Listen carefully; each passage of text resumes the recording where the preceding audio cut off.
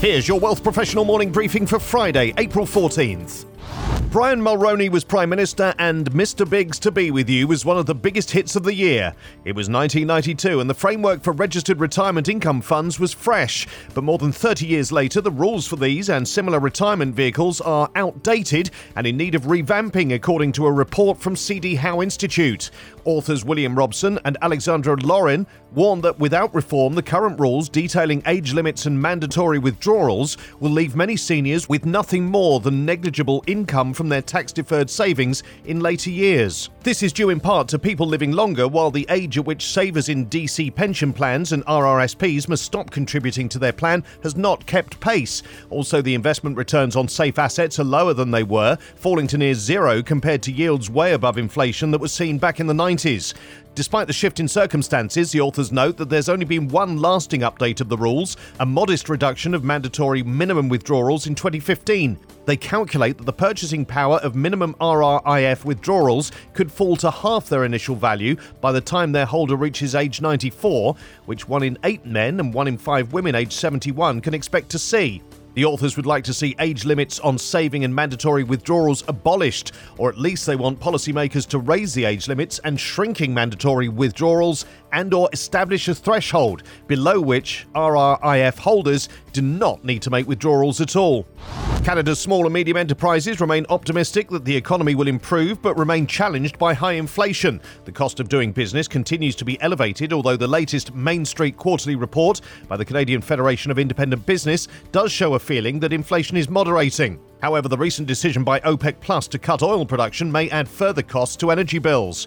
Private investment is forecasted to contract by 4.7% in Q1 and 1.5% in Q2, reflecting the challenging financial environment for small businesses.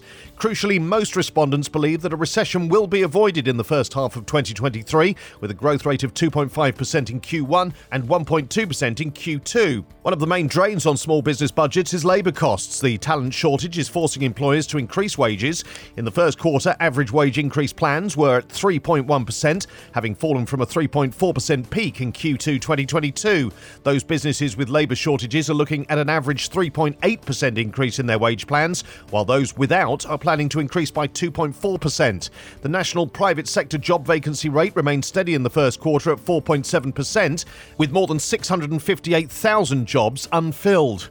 Investors should avoid US stocks as expectations of a recession have become universal, according to Bank of America's Michael Hartnett.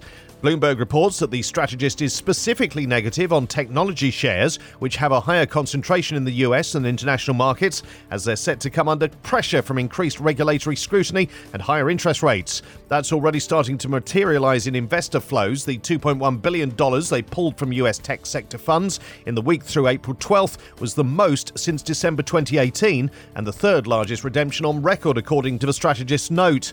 Hartnett prefers non-US shares. Cheaper international stocks that are tied to economic growth, like European, Japanese and emerging market banks, will outperform expensive US growth stocks against a backdrop of elevated borrowing costs, he said.